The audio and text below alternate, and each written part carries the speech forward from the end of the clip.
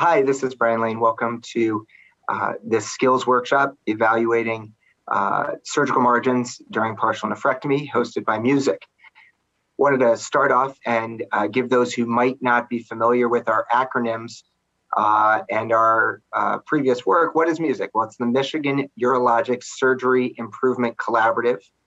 We're a collection of 46 practices, all in the state of Michigan, including more than 260 urologists, so 90% or more of the practicing urologists in the state. We include patient advocates in our activities, and really what our activities are focused on quality improvement. And you can see from this image, we have more than 100,000 cases, 57 publications, and more than 20 quality improvement efforts. And that's spanning now 3 different programs. So how do we do this? The Music playbook is pretty simple. We collect data. We help to draw information from this and then take action. And what we feel is really the most important is we can monitor outcomes within our collaborative and then repeat this process to continue towards quality improvement. So Music started with prostate cancer. We also have Music Rocks, which talks about management of kidney stones. But today, many of you will be introduced to Music Kidney. Kidney is our second acronym, so stands for Kidney Mass, Identifying and Defining Necessary Evaluation and Therapy for T1 renal masses. So that's Music Kidney. We started this a few years back, and really our main goal has been to examine and improve the quality of care for patients diagnosed with T1 renal masses in the state of Michigan. Our main goals have been to improve guideline adherence and documentation and to reduce the overall burden of treatment. To date, we've produced 2 resources for clinics in Michigan. One is a tumor complexity placard to assist in scoring renal scores. And the second is chest imaging recommendations with placards for the clinic, again, to remind urologists regarding what our recommendations are for screening the chest in such patients. Soon, we'll have a roadmap for management of T1 renal masses, and that shall be out very shortly. So what's the current state of Music Kidney? We have 17 participating practices, more than 90 urologists. We began data collection back in 2017, and we have more than 3,500 renal mass cases in our registry, which includes more than 1,400 nephrectomies. During the last several years, these are the publications. If you do want to see more of the work that we've done and understand some of the findings we've had, this is really our introductory manuscript. We've also since then put a total of 6 publications out at this time, looking at things ranging from use of surveillance for T1 renal masses to examination of why benign masses are being removed and can we reduce that, as well as guideline compliance. So today, our focus will be a skills workshop really focused on avoiding positive surgical margins. And so during this introduction, Dr. Rogers and I will share with you both what's known nationally as well as what's known within Music about surgical margins. We've invited a keynote speaker, Sam Bayani from WashU, and you see our panelists below, 5 surgeons from Music, myself, Dr. Rogers, Dr. Weiser, Dr. Johnson, Dr. Submergent, and you'll hear more from all of us shortly. So the agenda, again, as we started, is what do we know about positive surgical margins? So let me review briefly what the literature says and how we got to this as a topic for our skills workshop. So margin status is our best immediate surrogate of cancer control.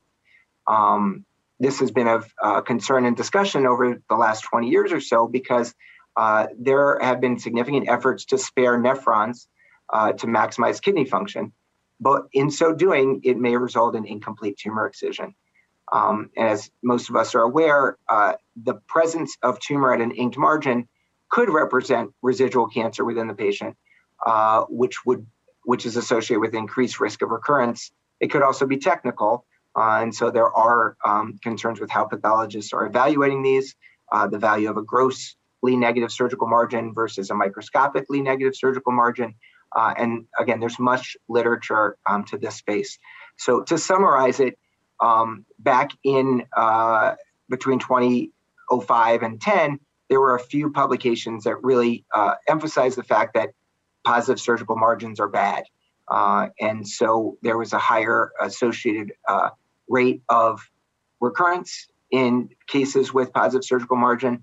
And then there were, at the same time and a little later, several publications that said, you know what, we don't know whether positive surgical margins really are that significant. They may really have negligible impact when you take into account tumor histology, tumor size, and other factors. And then now, more recently, during the last 10 years, there have been several publications that are really indicating that positive surgical margins are associated with inferior oncologic outcomes.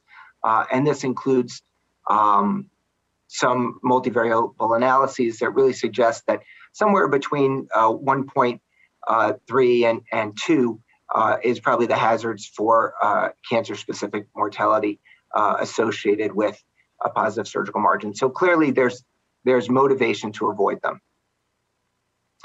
Well, what about the guidelines? So the most recent AUA renal mass guidelines in 2017 wrote these statements: physicians should prioritize preservation of renal function through efforts to optimize nephron mass preservation and avoidance of prolonged ischemia. So again, don't take too much extra kidney.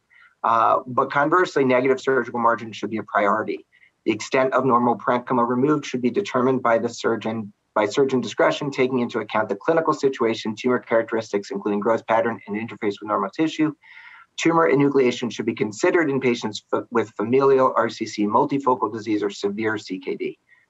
So again, some guidance here because of the importance of obtaining a negative surgical margin. So here's a case as a patient that I've taken care of. He's a 64-year-old gentleman at the time of his surgery. He had multiple comorbidities. He had the 4.8 centimeter posterior upper pole mass you can see here. And I took him to surgery for a robotic partial nephrectomy. At his final pathology, he was found to have clear cell grade 4. It was a 4 centimeter tumor, and there was a microscopic positive margin. From my operative note, some factors that would talk about this case and help us understand. So it took about, and these are quotes from my operative note, it took about 2.5 hours to dissect through all the fat, which was adherent to the kidney, obscuring our views of the tumor. There was arterial bleeding, so a second bulldog clamp was placed on the main artery. Collecting system was entered. This was a more complex case. As you can see, it took me 30 minutes of warm ischemia. And I did document in my note that gross surgical margin appeared free of tumor throughout, and electric cautery had been used to cauterize the entire base of the resected tumor. Nevertheless, when the patient was seen in follow-up, based on his, my initial discussion with him was, well, gee, we can reoperate on you, or we can watch you closely. And we decided to follow him closely with about a 3-month post-op scan. So he had his initial CT abdomen pelvis 4 months post-op, and you can see these 2 nodules just above and lateral to the what you can sort of see of the liver here in this view. He then had a bone scan and a CT thorax, which were negative, and he was started on systemic therapy. 7 months post-op, he had progressive metastatic disease, both in the abdomen and the pelvis. And by 12 months post-op, he had a malignant bowel obstruction, underwent an XLAP, and he passed away 18 months later. So, do positive surgical margins matter?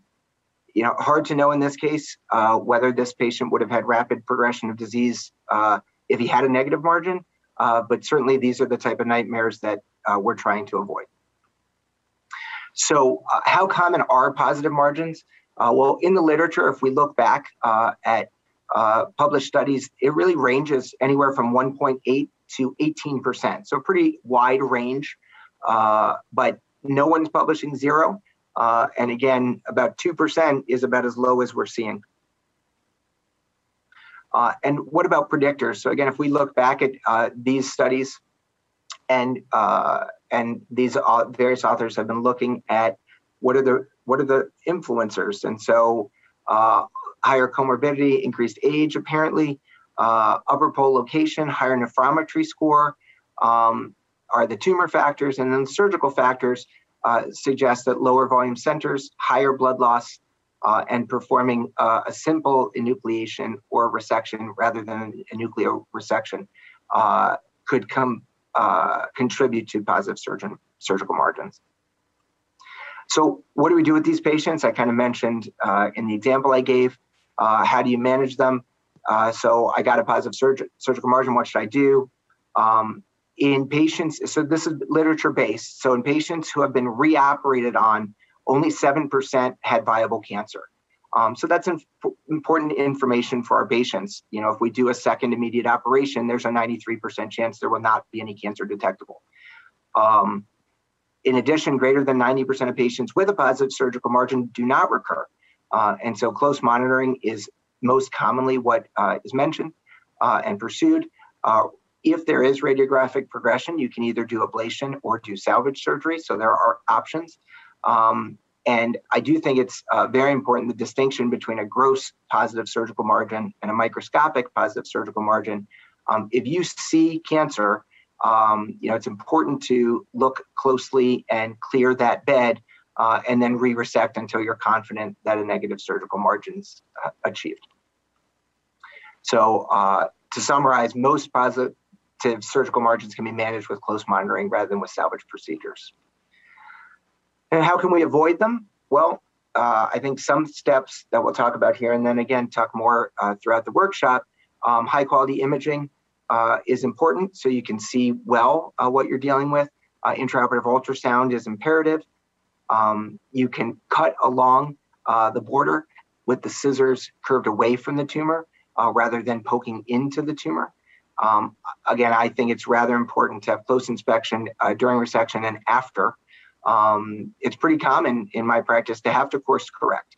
And, you know, if you get too close in one section or you do cut into the tumor, you know, go wide and go deeper at that area. Minimize handling of the tumor. Consider using a blunt grasper. Endophytic cystic or larger tumors in particular are the ones that can bring more pause or more concern for surgical margins. And so cut wider and deeper in these patients. And then consider focal enuclear resection. So once you're at your deepest point, that's where I tend to be closer right on the surgical capsule, on the tumor capsule, to help preserve the hilar structures. So in summary, best management for positive surgical margins is to avoid them. And so salute everyone who's on the call today and for our participants to really help so we can all learn together about how best to do this.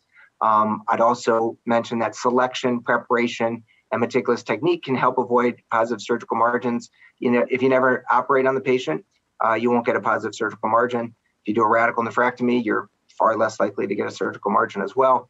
But again, the point of this whole endeavor is to figure out what is the best thing in each scenario for each patient. So be vigilant about positive surgical margins, but don't be neurotic. So I want to turn it over to Craig Rogers, and Craig will fill us in now on how we've been doing within music. Thank you, Dr. Lane, for a great overview of positive margins and their significance. I'm going to now hone in on positive margins specifically to music and what we're seeing in the Music Collaborative. So how common are positive margins in music? Well, we looked at this as part of a bigger picture of looking at for kidney notes, which is notable outcomes and trackable events after surgery. So trying to identify the ideal partial nephrectomy pathway and what we'd like to achieve in that in terms of our outcomes. And what we looked at and our goals were achieving a low blood loss, a short warm ischemia time, minimizing margins, so negative margins whenever possible, a short length of stay, avoiding readmissions, and trying to preserve renal function. And looking at that, there's more data to come on the renal function preservation and trying to decide how we're going to define that. And also for blood loss, we're thinking that it's more clinically significant, looking at transfusion rates. But you see positive or achieving a negative surgical margin is just one of those goals that we're seeking. And that's our emphasis for the skills workshop today. So within music, what we're seeing in each of these areas, each of these goals, this is where we fall out in music and our rates of success in those areas. So specifically for positive surgical margins, we're seeing a rate in music of 6.8%. So if you looked at that in a bigger context nationwide in published data, what we're seeing is music in blue relative to other publications out there in terms of rates of positive margins. So it's respectable, but definitely we can move the needle and improve. So then if you look at variation by practice within music, we also see variation, and that variation can range on the left from just over 1% to just under 21%, or just under 22%, sorry, with an average again of 6.8%. So variability, opportunity to improve. And we see that variability in all other aspects of the NOTES pathway, of whether it's margins on the far left, length of stay, blood loss, ischemia time, ED visits and readmissions. And also that there are no clear sort of winners or losers by practice, that there are opportunities for each practice to improve in areas. And if you look at volume of practice with partial nephrectomy and margin, association with margin, we're seeing high volume practices would be a bigger dot, lower volume practice would be a smaller dot.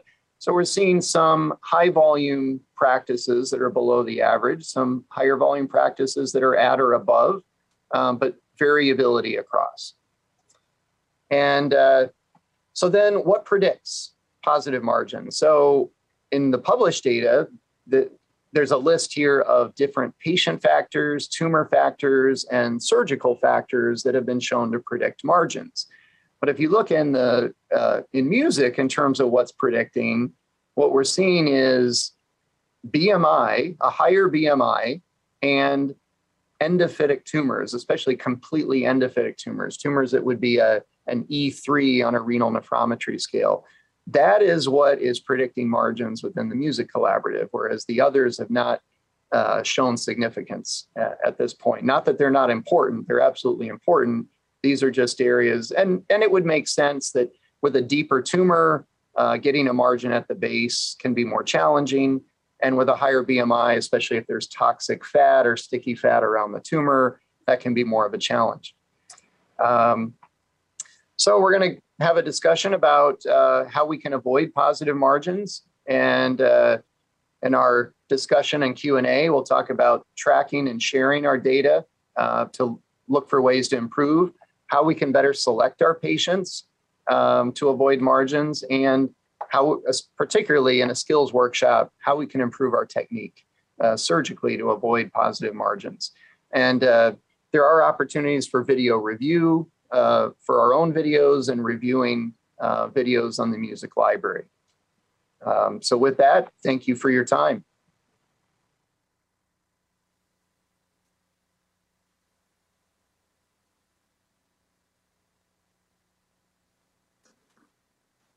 So here we are. I want to remind all the attendees that the Q&A tab is the right place to look over in Hopin, and put questions in there, and then we'll get to those. Why don't I start off our Q&A session asking some people who haven't had a look at notes yet or these presentations and get their initial thoughts.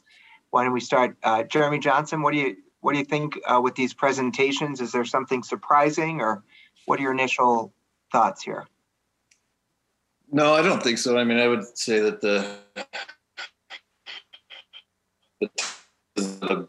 bigger the patient, the harder it is. I would say toxic fat is the next thing that seems to be the hardest. And then obviously tumor complexity, posterior upper pole seems to be the hardest for me, I guess. I don't know what other people think, but and obviously the deeper they are, the more likely it is you're going to get into it. And so none of that really surprises me. I think it's kind of encouraging to see the pooled data from different, practices, whether it be community-based or academic, being music, compared to national data is relatively in the middle of the bell curve. So. Great. Dr. Weiser, Alon, what do you think? I think this is your first time maybe seeing notes and seeing positive surgical margin rates in Michigan. What are your initial thoughts? I mean, it's reassuring that we are kind of at the published literature standard, but I certainly think there's a lot of opportunity for improvement given the variability. And it doesn't come as any surprise to me that, BMI, sticky fat, and depth of tumor are some of the variables that increase the risk. And certainly we saw some of that when we published early on with some of our institutional data on positive surgical margins and outcomes with partial nephrectomy. The one thing I keep thinking about is, especially for those deep tumors, I think one of the challenges that we all face when we're doing that, one is exposure, and how do you optimize exposure before you're doing the excisional portion of the surgery. And two is, and I think you mentioned this, Brian, is that you have to be willing to adjust, but you also have to be willing to commit to incising deep into the kidney if you actually need to. And I think that's sometimes where we often get a little bit of cold feet because you go, oh man, I'm getting into the collecting system, or that's a fairly large vessel there but I think that's really critical in order to make sure that you achieve the negative margin, that you commit to needing to do the reconstruction if you want to have the oncologic outcome that you intend. Yeah. Dr. Baiani, I'm going to put you on the spot. We have our first question in there. Is there a situation in which you would recommend a completion nephrectomy instead of observation for a positive surgical margin? I think high grade gross positive margin is one that maybe you might want to reconsider. We also have to consider depth of tumor. Obviously, more complex tumors have a greater depth, larger, higher grade, more likely to have sinus fat invasion, more likely to have unrecognized vascular involvement. I think that's different than a small exophytic 1.5 centimeter mass that you might have cauterized the base on. So it still comes down to oncologic principles, right? Worse cancers, worse location, nephrectomy. Dr. Rogers, any thoughts on that one? Yeah, I agree. I think it's important also you counsel your patients. When you have a bigger, deeper tumor where there may be some intraoperative findings, if it's invading critical structures, that patient has to be aware that you're going to err on the side of caution if necessary. That, out of all those notes deviations, margins is one, preserving renal function was another. Sometimes those are at odds with one another, right? If you have to do the right thing to get a margin, which means taking the kidney, that may compromise more renal function, but ultimately that may be the right thing. Yeah. I'll share, just a couple months ago, I had a patient and that exact scenario happened. And I reviewed the pathology with my pathologist and they were like, look, it looks T3. It's, invading collecting system right at the area where the margin is. I had a grossly negative surgical margin, but it was grade 4 renal cell with T3A. And so we had that discussion and felt the best move was to do it. But yeah, I'd say grade 4 would do it, T3 would do it. And then the other thing that, again, we'll probably touch on later is I really fundamentally believe you need a grossly negative surgical margin. So a microscopic that you heard about after the fact is one thing, but I record all my videos. You can always go back and look later if you're unsure and unclear. But if it looks like there's tumor left, I think that one's got to go. I've asked for more questions in the chat as well. Dr. Submergin, tell me your thoughts on at this point about what's the trade-off? How do you pick? Do you go deeper, or do you take out the kidney, or do you let it be? How do you know when you've done enough is enough? Yeah, I like to keep a margin on it. So definitely want to have a layer of normal tissue there. I'd probably err on the side of going deeper, sacrificing some kidney function and taking time to sew up the base of the tumor if you get into collecting system, rather than end up with a positive surgical margin. Great.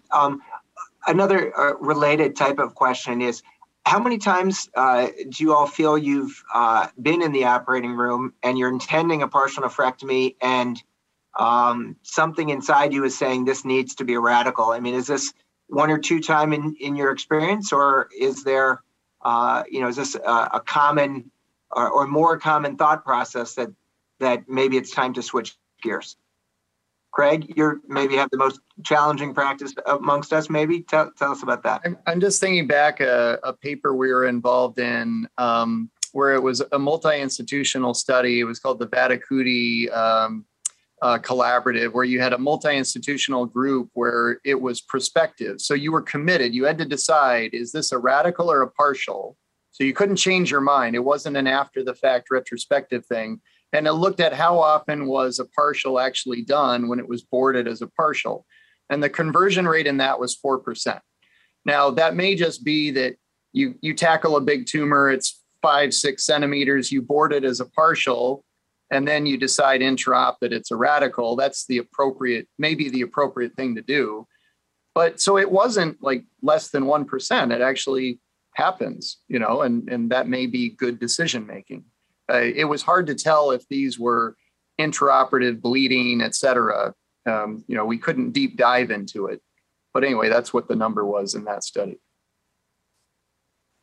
Maybe Dr. Baiani, I'd ask your impression. I think when I counsel folks, I have three thoughts in mind. This is either a standard partial nephrectomy, and I know what my complication rates and my conversion rate is about 0. It's a more challenging one, and I might tell them there's a 2 or 3% chance that we might convert, but I still feel it's about a 0. But there's other patients who I truly, going into surgery, am undecided about whether it's a partial or a radical. And my consent form usually says partial versus radical, and I quote some number in my note that says 20% chance of conversion. What's your sense in this? Do we have a really good idea for how many patients need to convert? Do we know ahead of time? I think that's a great question. And I still kind of go with nephrometry score. And if it's higher, I say higher chance of conversion. Now, interestingly, I don't think that deep tumor reconstruction is really as much of a factor as higher nephrometry, maybe larger, higher grade. There might be other reasons. You're into the vasculature. I think that after you get past a point, the reconstruction doesn't bother you as much as the cancer. And so I still think about it in terms of complexity. And I say high complexity tumors have a higher chance of conversion.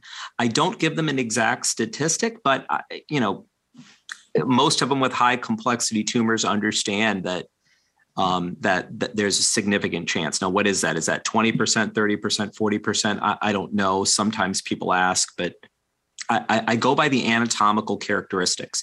Now, I want to put a caveat on that I think there are patient factors as well. Of course, upper pole, poor visualization, a lot of perinephric fat, reoperative case, which may cause you to say very high chance. So I've come to the conclusion, and this is different from my practice 5-10 years ago, that if it looks like tumors in a vessel, and it's going to be T3 disease, I used to think, oh, well, that's fine. I can sew up that segmental vein and so be it. But I think for an elective partial nephrectomy, that probably means it needs to be a radical. If it's a solitary kidney, that's another story. But I'd say gross tumor in a vessel. Dr. Weiser, what do you think on that one? Is that an absolute? I would agree. I mean, I think, from a biologic standpoint, if you have a high grade T3 tumor, then, your risk is metastatic disease, but certainly you don't want to be dealing with metastatic disease and a terrible local recurrence, which I think we've all experienced before. I think, like you said, the non-elective partial, I had one very recently where my imaging really wasn't that old. It was less than 2 months old, and it was deep. And then when I got in there, there was a fairly prominent tumor thrombus in a patient with a creatinine of 2.8 at baseline.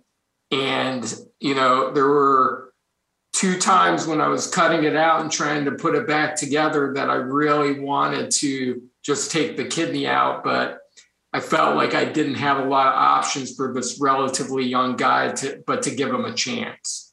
Right. And I think you need to know the clinical scenario. You know, I'm aware of other times there's been intraoperative bleeding, and I've become aware that people have done radical nephrectomies for that. And I think, oof, you know, solitary kidney bleeding, you got to find a way to stop that without taking out the kidney. But if you got 2 kidneys, a different story. Couple questions here. Let's go. Jeremy Johnson first. How about this one? How important is the frozen section in your schema? I was just going to say, I've had a couple cases over the past year where I've actually taken a frozen section from the deep margin, completed the partial, thought everything was fine.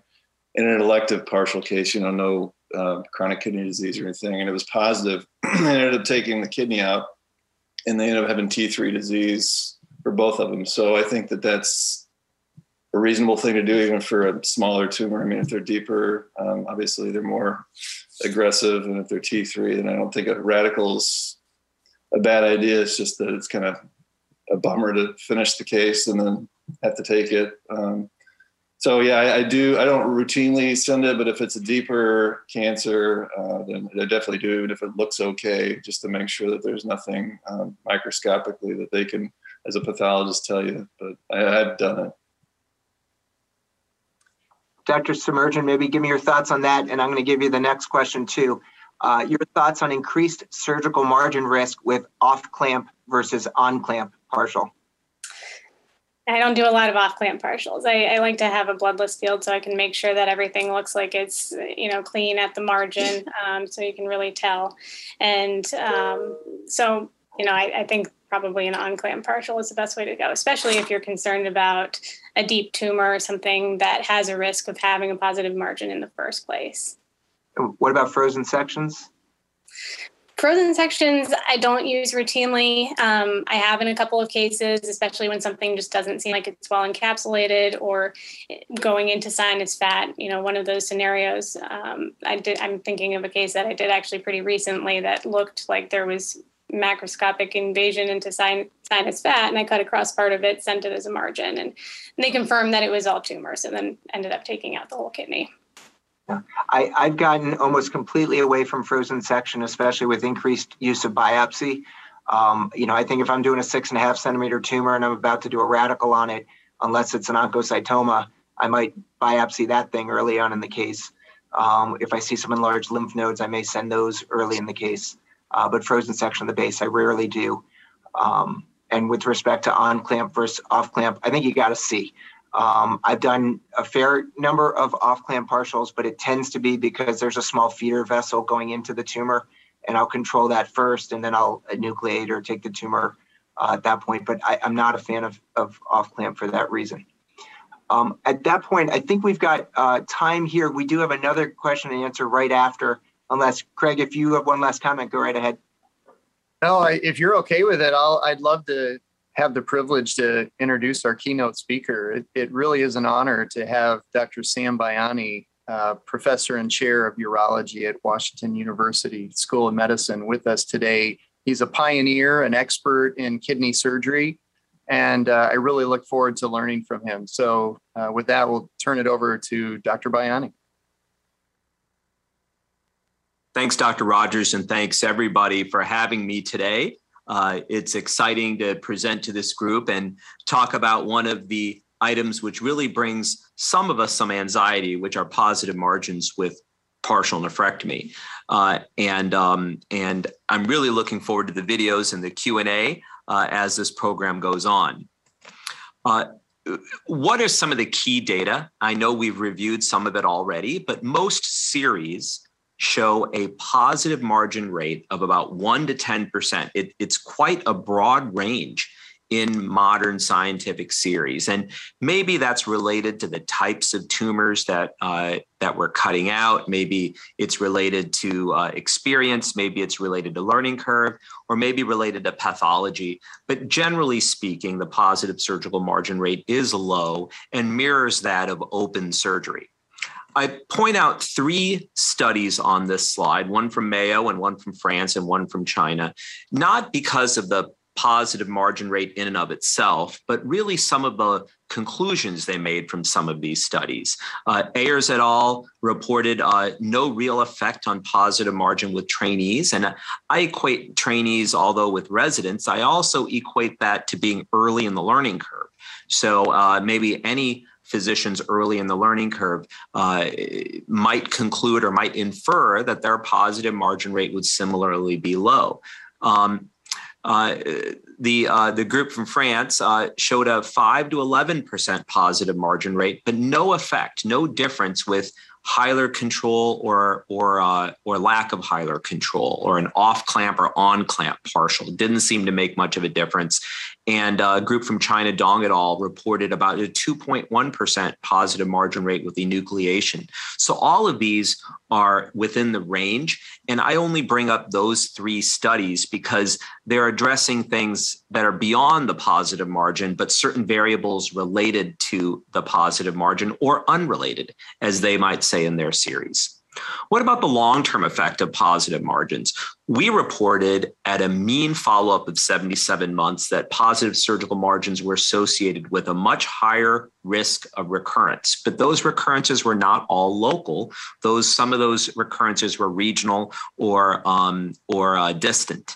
On the other hand, a multi-center U.S. study by Rothberg et al. Showed about a 5% positive margin rate with no association with worse oncologic outcomes that were traceable to that margin rate, but the prognosis rather was dependent on stage, whether it was a T1A, T1B, T2, or T3 lesion. So, some of these studies have been debated and some of them have been talked about. And I kind of want to give you my take on some of these conclusions. My take on these conclusions, the first one is, does experience matter? And although the previous study was by trainees, and if we look back at some of the early studies that were done by Dr. Rogers or Dr. Kauk or Dr. Stifelman or even myself, the positive margin rate has stayed about the same. But does experience matter? I have to think it does. I have to think that maybe we're not parsing that out in the literature. Maybe the learning curve is fairly rapid. But I do think that as time goes on, experience matters in getting a negative margin. Now, maybe the difference is that with experience, you're also willing to do larger tumors, more complicated tumors. So maybe that also affects reportability in a retrospective fashion. Does clamping help? Despite the study on the previous slide, I subjectively believe that seeing the lesion and seeing the normal kidney, that interface between them, does help.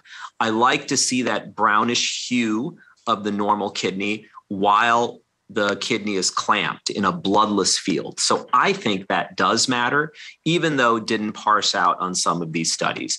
And does enucleation matter? Well, it's hard for me to know what really is the definition of enucleation. Although there are a lot of definitions in the literature, there's enucleation, enucleoresection, regular partial nephrectomy, and are you on the capsule? Are you not on the capsule?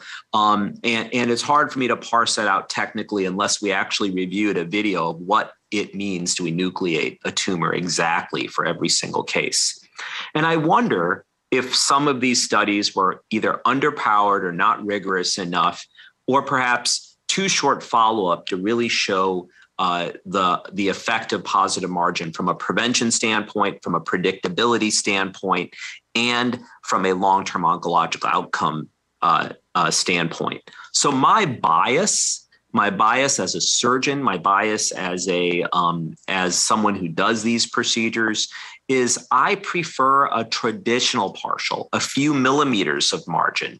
I want to respect those oncologic principles. And frankly, I do like an arterial clamp and operating in a bloodless field to see that margin. Now, there can always be a little bit of venous ooze, but I like the ability to visually look at the margin as we're working. And when I do open partial nephrectomies, it's the same thing. I like to have the cut face of the kidney be readily apparent and at least be able to confidently say that grossly we have a negative margin. Of course, we can always look at the specimen as well.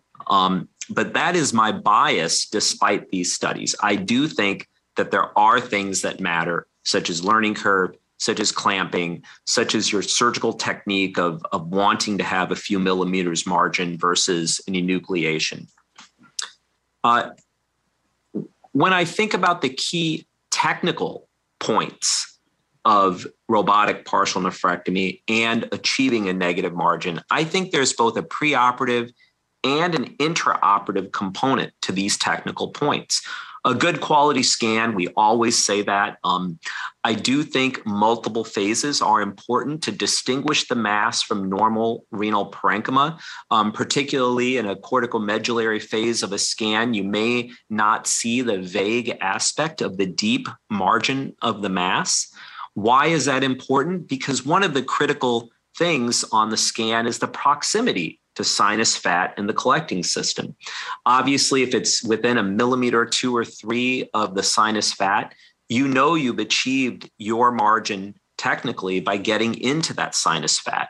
You know if it's 1 millimeter or 2 from the collecting system that you can use that collecting system as a geographic marker when you cut out the tumor. So I like the idea of a good scan and showing where the mass is in relation to other geographies within the kidney, the sinus fat, collecting system, maybe even sometimes hilar vessels. Consider an ultrasound preoperatively if it is a totally endophytic tumor and very small. Can you even see it? There's been more than one patient referred to me where a partial nephrectomy was performed and the pathology came back normal renal parenchyma because the mass was missed. It can happen. And I'm going to show you a video later of a totally endophytic tumor that results in a positive margin. And I'll leave that as a teaser as we talk. The other preoperative issue is really assessment of the vasculature. I talked in the last slide about the importance of a bloodless field when we operate and the importance of being able to see the cut margin. So hand in hand with that is really assessment of the vasculature, making sure you found all the arteries, and even consider Firefly if you want to do a partial occlusion or a selective clamp, as we call it. So knowing where those vessels are, I think, is important preoperatively. Now, of course, a scan could always miss a vessel, but nevertheless, I think it's important. One thing I didn't put on here preoperatively that goes along with assessing the vasculature is actually assessing your bulldogs. These robotic bulldogs and even open ones lose their tensile strength. They lose their closing force over time. Some people put 2 bulldogs on the artery. Sometimes these are tested and they can be tested by the companies that make these bulldogs, but certainly they lose their closure tightness over time. And I think it's important to regularly assess that in relation to your margin. If your goal is to have a bloodless field, of course you have to have a clamp that clamps. What about intraoperatively? Intraoperatively is a lot of decision making, really, for assessment of your margin. Ultrasound is absolutely critical. Dr. Rogers wrote one of the first papers on robotic ultrasound, and we are still using wonderful robotic probes that drop in the body. And those are really what most individuals doing partial nephrectomy are using. Although you can use a laparoscopic probe or maybe get by on an exophytic tumor without ultrasounding, I think those are shortcuts. And I think most centers have adopted robotic ultrasound. I've used the Aloka, I've used the BK, but they both are fine. It's important to use that ultrasound not only for tumor identification, but also for depth of the margin and directionality. What I mean by directionality is, are you going to cut down like a cylinder? Are you going to cut like a cone? The direction of your cut, I think, can be determined by swiveling the ultrasound when you mark out the margin. So I do think that ultrasound is critical. I do also want to point out that sometimes ultrasound does not show you a clear margin if there's some vagueness in the depth of the tumor. And that's where correlation with the CAT scan, I think, is critically important. I use robotic ultrasound on every single case I do, absolutely critical for a negative margin, in my opinion. We've talked a lot about bloodless field. My second point there, I just feel like seeing that margin is important. Do I do some off clamp cases? Sure, I do once in a while. I think that most experienced surgeons are able to clamp for a few minutes and get the tumor out with the negative margin and still not sacrifice long warm ischemia. What about good assistance? I think good assistance is really critical to help give you counter tension as you cut out the tumor. Typically, the assistant with a suction device is able not only to suck some of the venous blood at the margin, but also to push the renal parenchyma away and allow the tumor to come up like a flap or a trap door. It really is an active part of the operation. And I can show a video later of good assistance and bad assistance in that endeavor. Cutting with scissors away from the lesion. And what I mean by that is the scissors have a regular curve, just like any Mayo or Metzenbaum scissors that we use open. The robotic scissors are the same. I like when cutting into the kidney to curve with the curve of the scissors and curve away from the tumor. That allows one not to skive into the mass. It allows you to kind of stay that margin away that you've determined with intraoperative ultrasound. And most of the surgeons that I see doing this regularly, most of their initial cuts are with the scissors curved away from the tumor. And lastly, I also find that sometimes surgeons worry about cutting too deep. They worry that, oh, it's going to be difficult to reconstruct. I'm going to get in the collecting system. I'm going to get in the sinus fat. But frankly, the ability to suture those things is very typical in robotic surgery, as most of us know. And I don't think that the reconstruction is as challenging unless you're in the renal hilum. So I think it's important to cut those extra few millimeters if you have any doubt. And I will show you a case later where I didn't cut those few millimeters, and I think I should have. So that's a little teaser for my next slide, which is there are going to be some short video clips, which I will show a little later in the session, but I'm really honored to take some Q&A now as we look forward to those clips as they come in the next hour. Thank you again for having me, and happy to take any questions.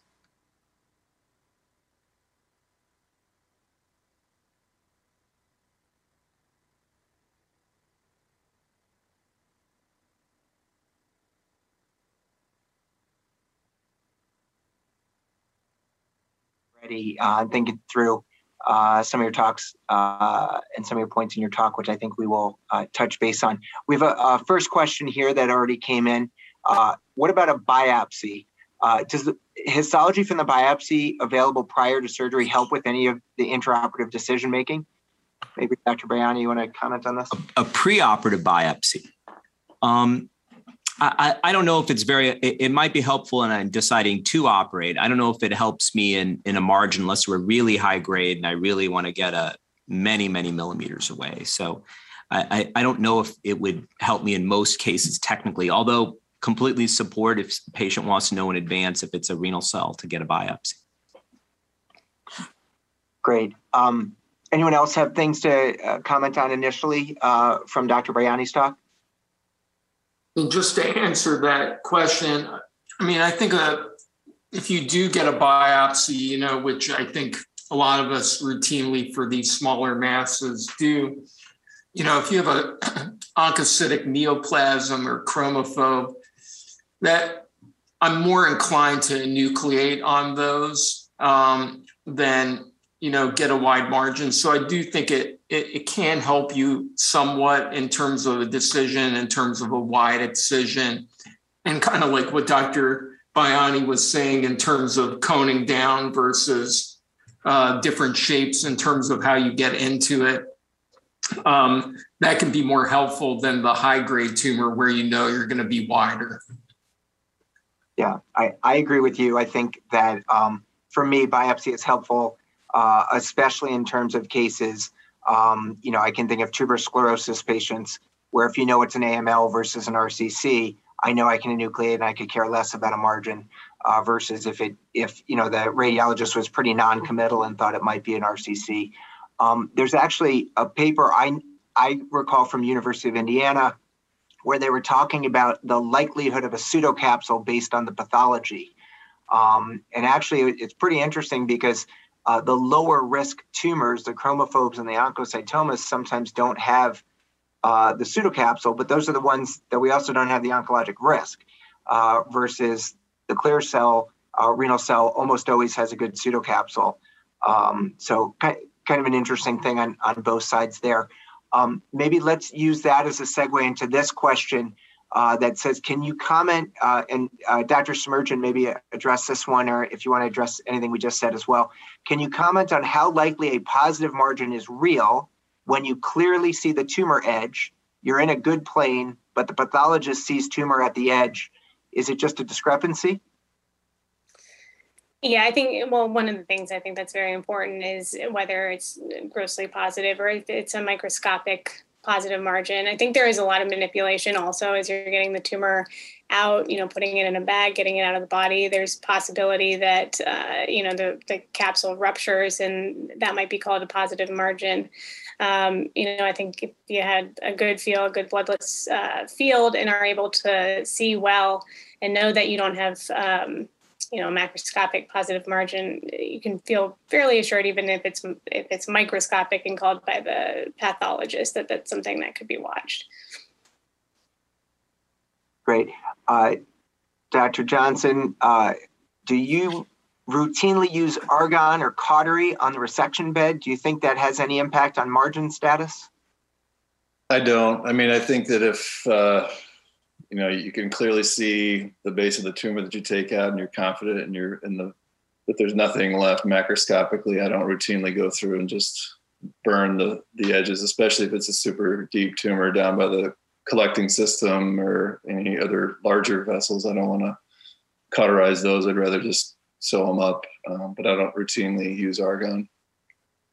I remember back in the open partial nephrectomy days, we used to argon the entire base. I no longer do it either. And my comment would be, if you see anything in the base that you are concerned about, cut it out. If there's, anything that's a question, is that yellow because it's clear cell, or is it yellow because it's sinus fat? Take it out until you're confident. And I agree. Anyone else have comments on cautery? Yeah, Brian, if maybe a comment and a question. I don't cauterize while I'm excising, because I don't know if others have seen this, but if you're going along and you hit cautery and it burns the cortex, you may not even be burning the tumor, but it looks like a positive margin. You end up with this whitish, yellowish thing that now you're like, oh my gosh, is that tumor? So it's much easier to see if you just cut it out cold. And then once the tumor's out, I suppose if you want to burn the edge or something, you could, but I try to cut cold to see. That's interesting. I agree with you, Craig, but I actually do cut with little cautery, and that's because they usually give me the scissors on the 10th use. And so if I cut cold, I'd still be cutting. So I'm with you. I get it. But in my hospital, I'm that 10th guy always. So I use a little cautery. Sam, can I ask a follow-up on that? It took me a while to figure this out, but there's different numbers on the cautery setting.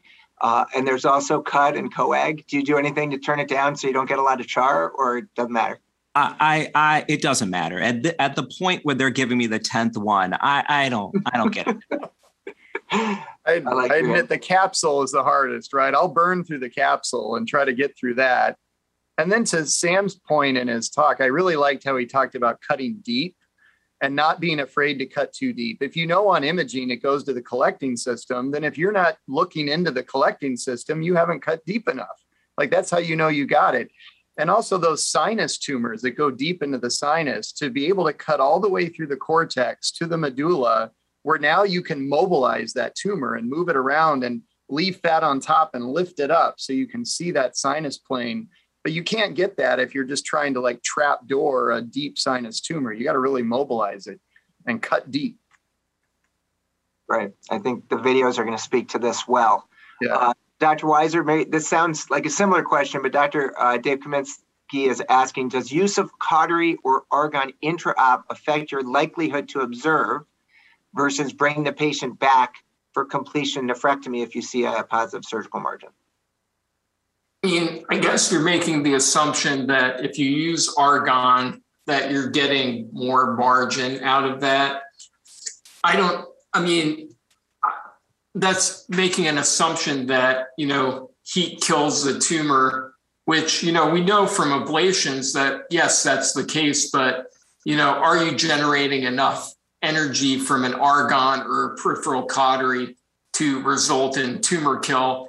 I personally wouldn't rely on that. I think it's more important, as, Craig and Sam have said, try to cut out the tumor cold, use cautery sparingly as you're resecting. And if you want to cauterize the cortex, I never cauterize the sinus or any large vessel or near the collecting system, because I want to be able to have decent tissue to be able to close and know that it's going to close and I'm not going to have a leak of urine or whatever. So this might be a lead-in because I've seen some of the videos, but probably a technical comment that might be relevant. So if you've got a bleeder going, let's say you've only clamped the artery and you have a venous ooze going, I've come to the realization now you could take the scissor out and you could put a needle driver in and you can control that one big pesky bleeder and then keep cutting is an option versus cauterizing it. So there are options. There's another option. You can put a clip on that pesky bleeder so that you can get your visualization again. So I think, the more of these cases you do, the more you realize you don't have to keep that scissor in there and cauterize everything. But again, different people manage things differently. So I'll be interested to see your guys' comments as we see the video and the technique as we do that. We got another question here from the feed. How does surveillance schema change if your patient has a positive surgical margin? What would you do different? Maybe I'll ask Dr. Rogers. I don't think I asked you anything yet. Go ahead. Yeah, so if I have a focal microscopic positive margin, I'm just going to tighten up the surveillance more, so more frequent and a longer duration. So instead of what I would usually do is once a year for about 3 years, I might do it every 6 months and extend it out more to like 5 years, more like a radical patient. So just tighten it up a bit. There you go. So I think I'm going to transition us into the videos. We have 4 of them. And so for all the audience, again, I'll try to do the best I can getting your comments and questions in and to panelists while we show them. The first video will be Dr. Len Weiser. We'll have 3 to follow. But again, if you put your questions in there and comments, we'll do that. And then panelists will be able to comment as well while the videos are going. So I think we'll start rolling into that section now. Great. I am live. So, okay, well, thank you for allowing me to participate in this. I want to start by saying, don't judge me, 82-year-old with actually bilateral renal masses that I had a lot of discussion with him and his cardiologist for a large mass with somewhat chronic kidney disease. And you can see some of the images here from that right side. I did a robotic assisted retroperitoneal partial, clamped the renal artery. Warm ischemia time was 22 minutes and the EBL was relatively low. He got discharged on postoperative day 3, predominantly for, management by his cardiologist for some tachycardia after surgery. And fortunately came back at papillary RCC. So here you can see us putting on the bulldog clamp and a sea of fat. And there is the tumor. I did do an ultrasound and I tend to score it, at least in some areas, so that I don't necessarily score around the entire tumor, but kind of where I'm going to start after I, to do the ultrasound. And then it's like watching a family movie, right? Sometimes you get anxious about watching your own video. So you can see that I have some bleeding here, and you can also see here I'm doing some spot welding at the time. And a lot of times what I try to do is get my assistant, if I can, if there's one area that's bleeding, to try and put some pressure on it. I'm trying to find an enucleation plane here. What I tend to do is, once I see what I think is the base of the tumor, start to widen out my area. And if I'm getting into trouble in one spot, which you can see I clearly am getting into a little bit of trouble here, then I'll try to go to a different area to see if I can make some progress. I'm using the third arm here, as you can tell, to kind of lift up on the fat to give myself a little bit of better exposure and try to get into a different area where maybe I'm not dealing with quite as much bleeding. I'm glad on the video we saw that opportunity, because I was just about to say, where's your third arm? And but that's a good point. So you have two additional hands for this. One is the third arm and one assistant hand? Correct. And that's a larger vessel that I was trying to gently control. But to Craig's point, it does make the kidney look funny. So as much as you can, try to avoid, cauterizing. I try to use it very sparingly. And you can see there, I'm just kind of letting that bleeding go, except it's annoying me enough sometimes that I think I can stop it. But when you realize that once you're beyond it and it's not inhibiting your visualization of what you're actually working on, sometimes you just got to let it go and keep moving. I'd make the comment, again, similar to you. I don't need to see everything. Like, blood being down there is okay. I just need to see exactly where I'm working. And so there's some comfort level with that.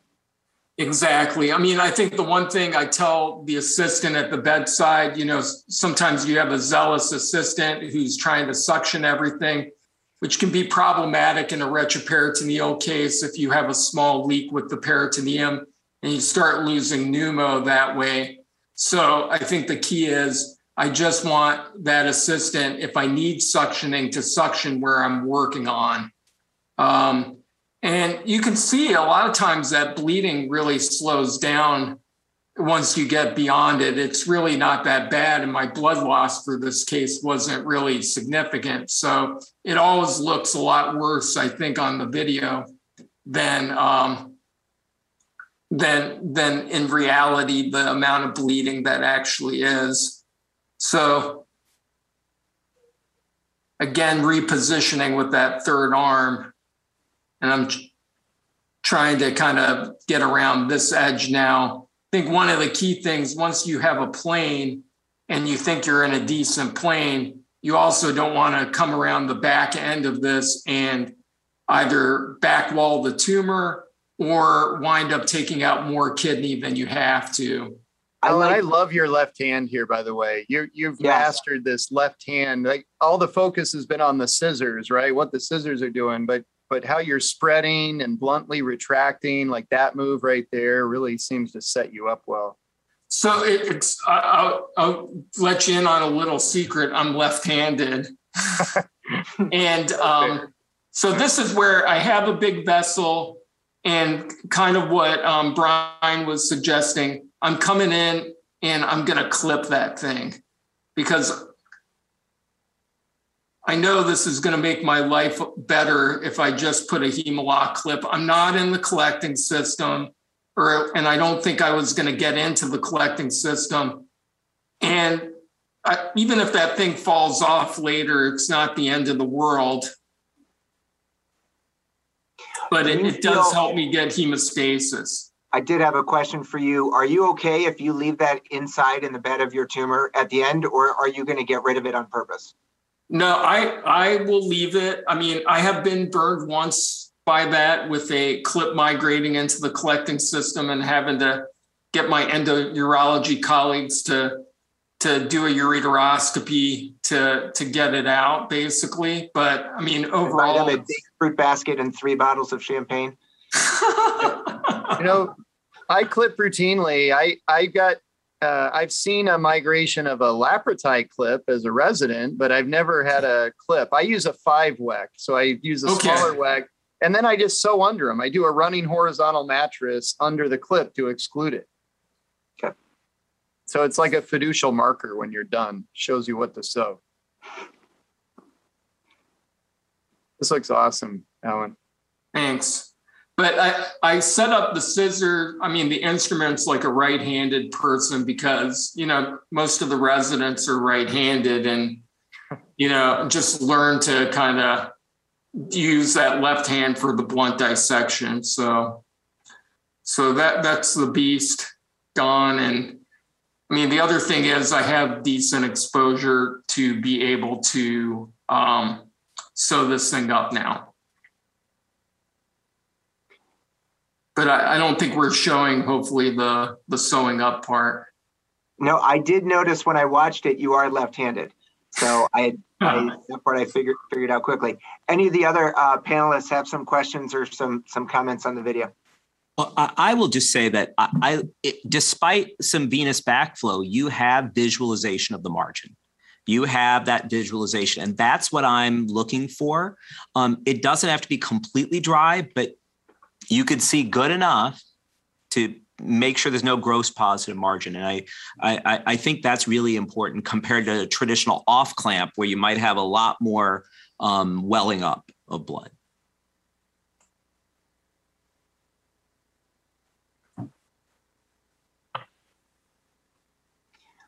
I guess the other comment I'd make while things are coming in is I think some people might be gun shy about retroperitoneal for a larger tumor.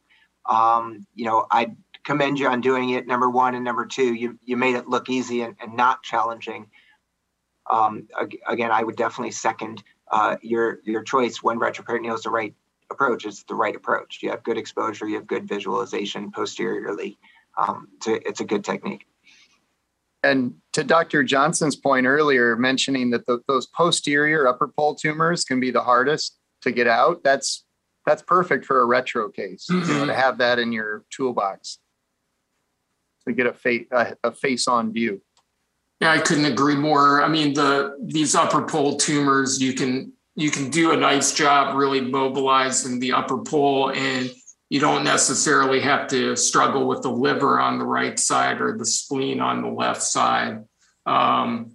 So I found it really that's my go-to for a lot of these upper pole tumors now, even if they're a little bit more anterior.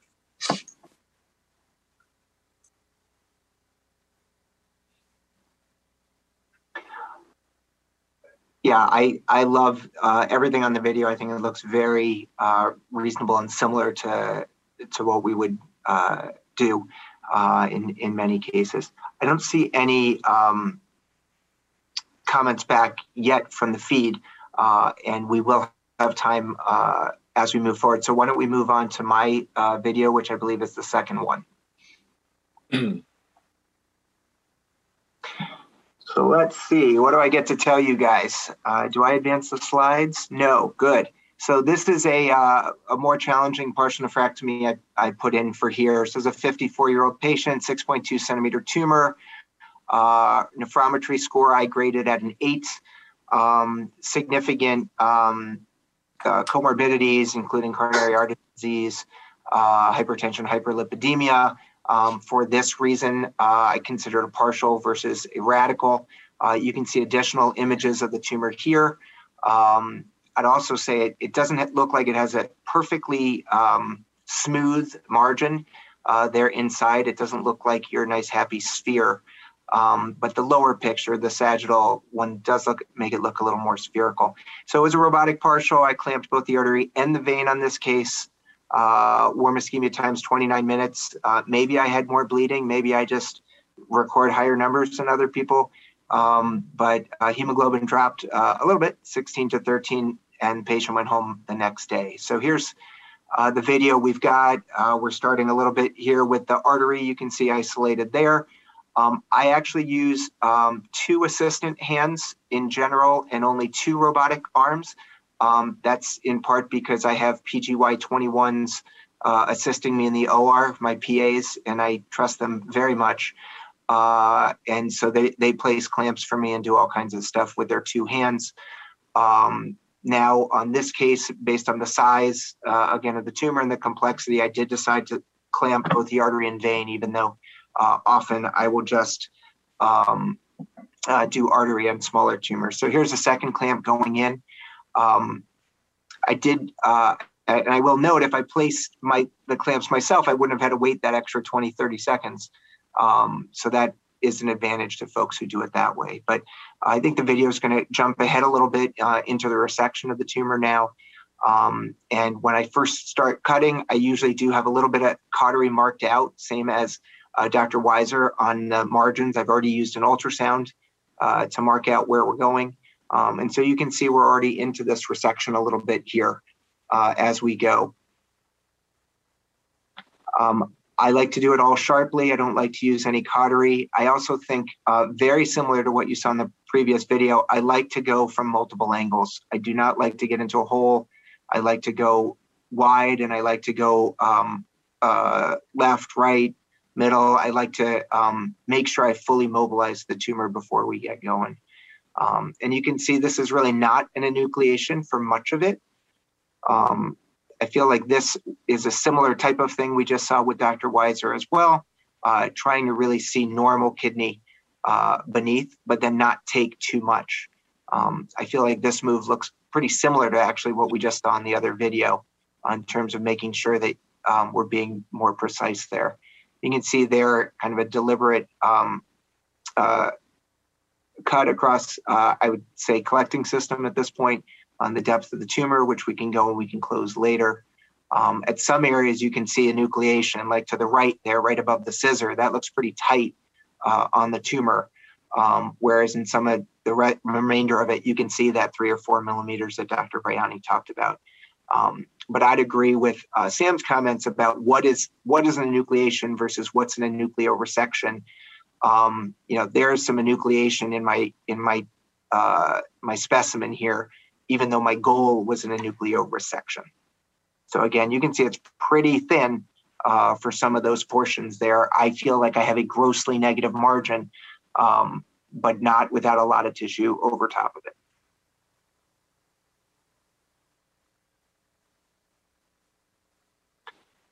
And now, as we can see, we get across the back. And again, to me, I think this video looks pretty similar. I'm definitely open to comments and thoughts about why we think, or what we think about this and what we've seen with Dr. Weiser's, and maybe from the panelists we'll get some comments too, I think, on these relatively similar techniques with different instrumentation, and this is trans versus retro for his. Brian, I really like the angles that you work. You work the right, you work the left, like you mentioned, not working in a hole, but you just keep working that 10 o'clock angle, 2 o'clock angle, rounding the corner. Thought it really set you up well. Yeah, I love the visualization. I love the assistance, again, showing you the margin, whether it's enucleation or a formal partial or enucleoresection. I think in all cases, you feel like you're close, but you feel like you can see that brownish hue of the negative margin. Do agree that your assistants are really phenomenal. I'm hoping to hire one of them if you send me their number. And I really think it really is a textbook close but negative margin.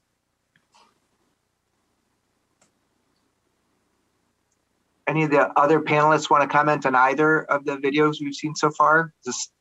What are your thoughts?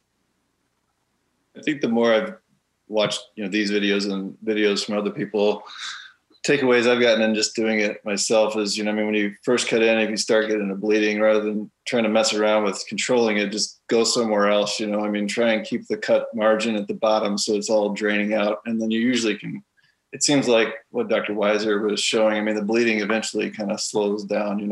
Obviously, if you cut it and start a problem, but kind of just being fluid, moving back and forth seems to be the most helpful thing. And I think the bigger the tumors are, I've started doing a lot more blunt dissection than I used to. Rather than just cutting everything, I think that the blunt spreading with your, left hand for most people is pretty helpful to kind of delineate the margin where you need to go. Do any of you use the tumor itself to tamponade a bleeder? Like if you're cutting on the right side, you get a sinus and it's bleeding, you just rock it, compress it, and then cut on the left side to, buy yourself some time? Or how about irrigation? Do you have your assistant prime the suction and do little squirts to kind of clear that off? I tend to not irrigate. I think my horror case that I showed you at the beginning of this session is the one that's kind of got me not irrigating ever anymore. Because I'm convinced that the way you get tumor cells spread from a left partial nephrectomy to the right upper quadrant liver gutter, hepatic gutter, is irrigation. Which I don't do that, but I love your comment for sure. Move the tumor, block it. If you're coming anterior, now come posterior, get a different approach so you can see. But Sam's comment, I think at some point was spot on, or maybe it was Alone's. Again, have your assistant put the sucker right on that bleeder is probably number one. If that's not going to work, use whatever else you got. My assistants tend to irrigate when they hit the wrong button on the suction, and I usually yell at them because I don't like irrigation. But about half my videos I would play at the AUA are ruined by the irrigation, and I'm glad there's not audio on them. So I'm a big no on irrigation, but I get it half the time. So Sam, I love it when you're dissecting the hilum and then they decide to prime the suction right then, just to give you a heart attack and have to change your underwear. It's a stress test. It's not a heart attack. It's a stress test. Yes. Hey, we do have a question here. Does anyone use anything but a fenestrated in the left arm? I use a Progress. Progress. Okay. So it's a little bit unfair. We're going to go apples to oranges here because it looks like Alona and I both picked, just one video in a straight up case, and we're going to go to Dr. Bayani's videos. But I will acknowledge again and appreciate what you're choosing to show us. And I think this will be very helpful to our discussion. So thanks.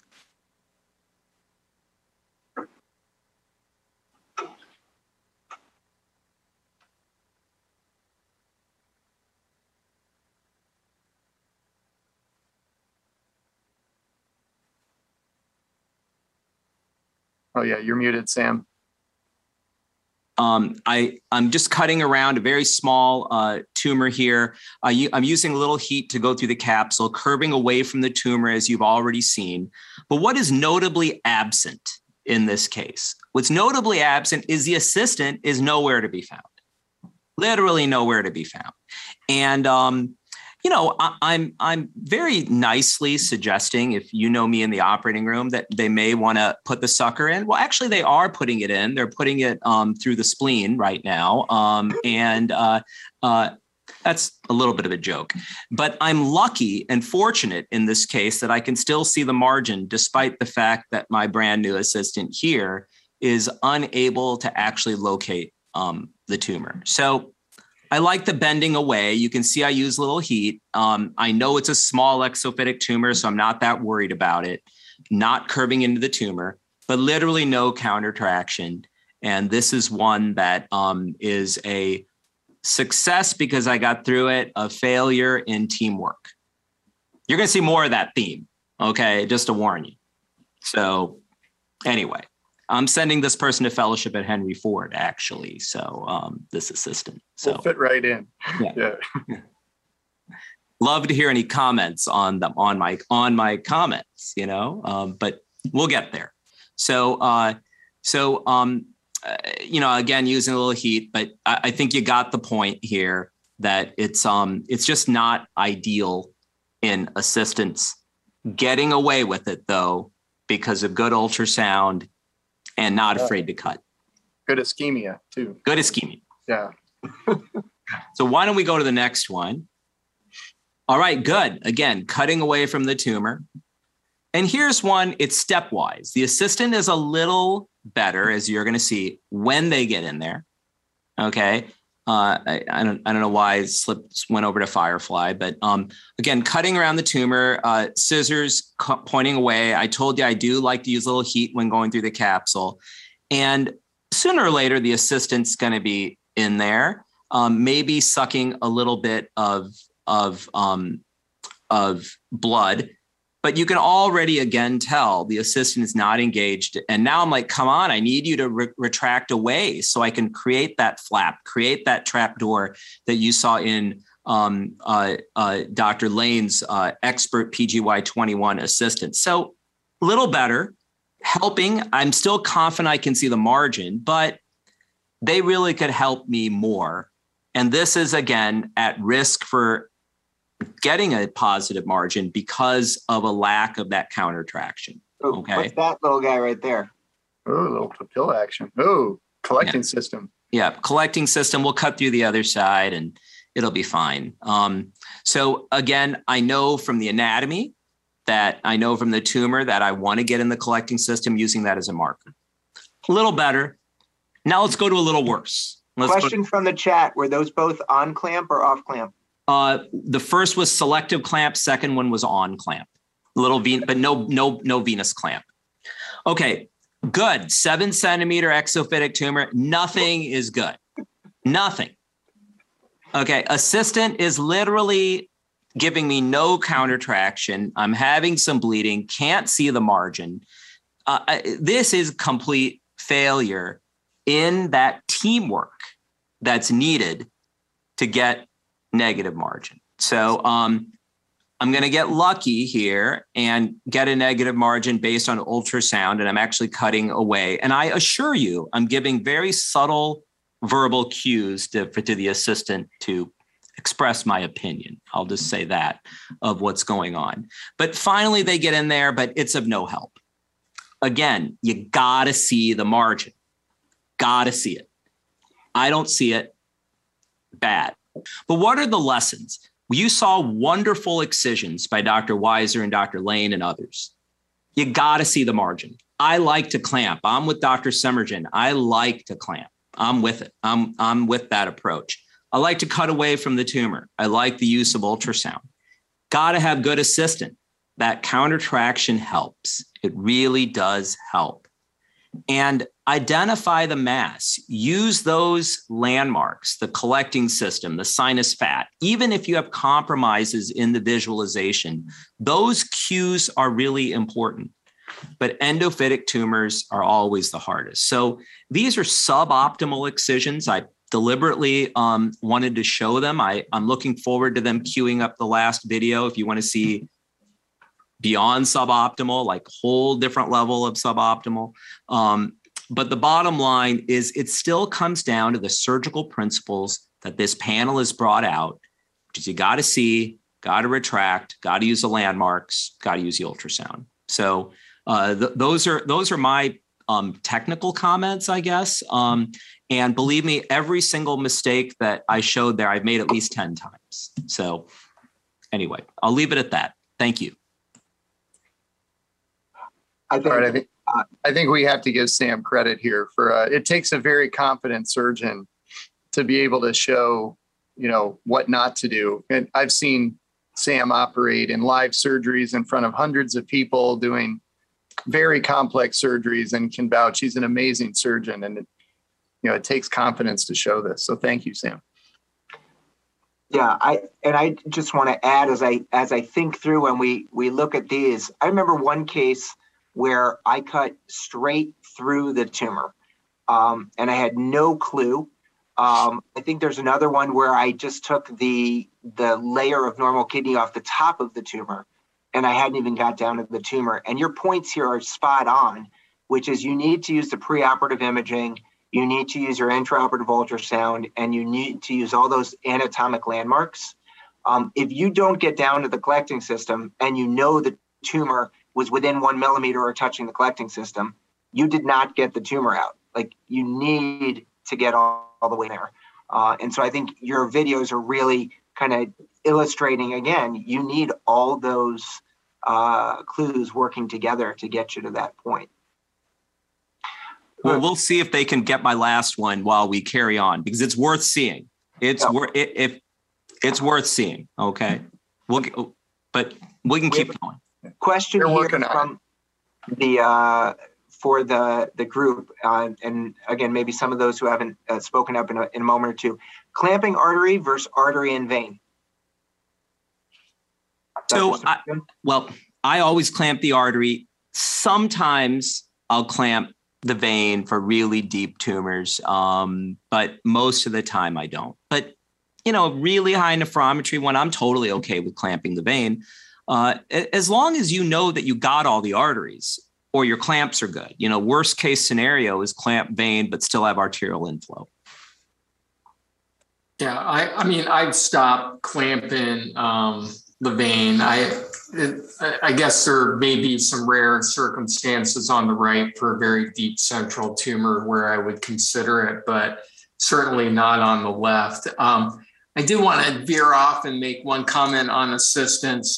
So some of you guys know I went out to our joint venture hospital about 2.5 years ago and helped start the robotic program here with basically brand new PAs and as bedside assistants. And, I learned this before, but learned it again that, I will honestly say I try to minimize how much my assistant has to do and to allow them to focus on a very, very specific task. So you saw me using that third arm.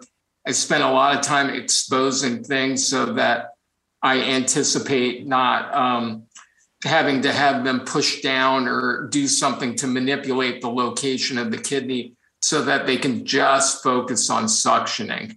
I try to keep it as simple as possible. And even sometimes if I have a really weak person, I'll put a Raytech or a TLAP in and I'll dab for myself, to try to reduce as much of the variability as possible.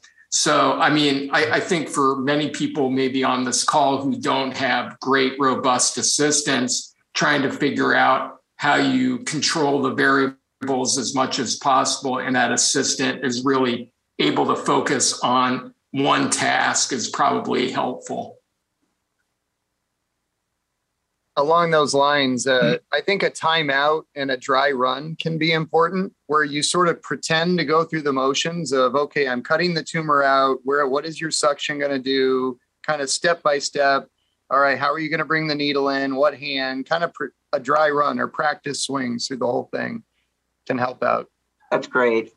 I've done this in the AUA course that we taught for years, but making the point here, I'm a huge fan of putting a sponge in ahead of time. I'm a huge fan of putting needles in the body ahead of time.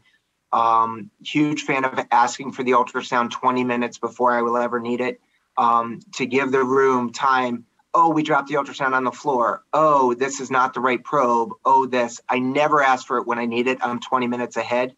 I put a suture in the body because then I know that the needle driver exists, and that the needle driver is clean.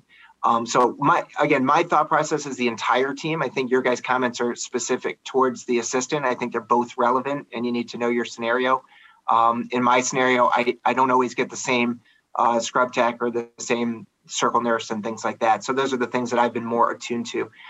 One of the questions in the is number of bulldogs per hilar vessel, and then again that artery versus vein. I guess I'll just make a point about that, which is numeral of 8, 10, or 15 is venous control. So if your pneumoperitoneum's on, you don't need a venous clamp. And I think Dr. Bayani's point that if you haven't got all the arteries, your venous clamp's going to be a worse situation. I agree with that completely. So if you don't need it, don't do it. And then the second is number of bulldogs. I used my bad example on the positive surgical margin at the beginning, where I said they were still bleeding and I put a second arterial bulldog. We should acknowledge that second arterial bulldog may have helped, but it may be that I missed a second artery. And that's probably more likely. And so having high quality imaging ahead of time, reviewing your own imaging, really looking, using that intraoperative ultrasound to look. I mean, if you don't skeletonize your whole hilum, you can use that ultrasound on the Doppler setting and see if you can find other smaller vessels in there. So there's a lot of tools at your disposal to make your case as successful as possible. I think if you don't skeletonize all the way around, I mean, I used to just do one clamp, but I found that putting two has just been that like 10% more, visualization that you get from that. And I guess I didn't think about those bulldog clamps expiring or wearing out over time. But I think just in practice, I've just routinely done 2 on the artery, and then, 1 on smaller things that seem to be feeding to it, and then nothing on the vein. But then I also try to minimize our assistants' responsibilities too. So I'm a big fan of mini laps and just trying to put the kidney in the position that I want to do the case in, and not having them have to rotate the kidney around or anything, with, fourth arm there and then the mini lap, and just trying to put it in a stable, static position for the excision of the tumor. I think is pretty helpful, just to make it easy on the assistant to know that all they got to do is get the suction in there, hold down, and make it easy for me to see. So I hear that we can get the other Bionic video going. So why don't we cue that up so we can see that? And until we see it, I'll just say we have a comment from Will Johnston supporting kind of everything we're saying. The more independent you can learn to be, the less your outcomes are based on others and more on you. He's got a great Vip Patel reference from, gosh, it's 17 years ago by now. But so here I am cutting out a tumor, and you can see the yellow there, and I have a grossly positive margin. It was an endophytic 1 centimeter mass just right below the hilum. And I'm like, oh, okay, maybe I cut wrong. I'll just cut a little extra margin. Well, look at that. There it is again. Okay. So essentially, I've completely misidentified the tumor. I cut out normal parenchyma on the left, and the tumor is actually what I'm cutting through now 3 or 4 times on the right. Now, this is obviously, it was 12, 13 years ago, but there's numerous errors. Number 1, it's bleeding too much. Number 2, misidentification on ultrasound. Number 3, failure to identify the misidentification. No visualization now. Gross tumor spillage. I mean, it's just a disaster. Well, I keep cutting and cutting and cutting, and eventually I come all the way around it.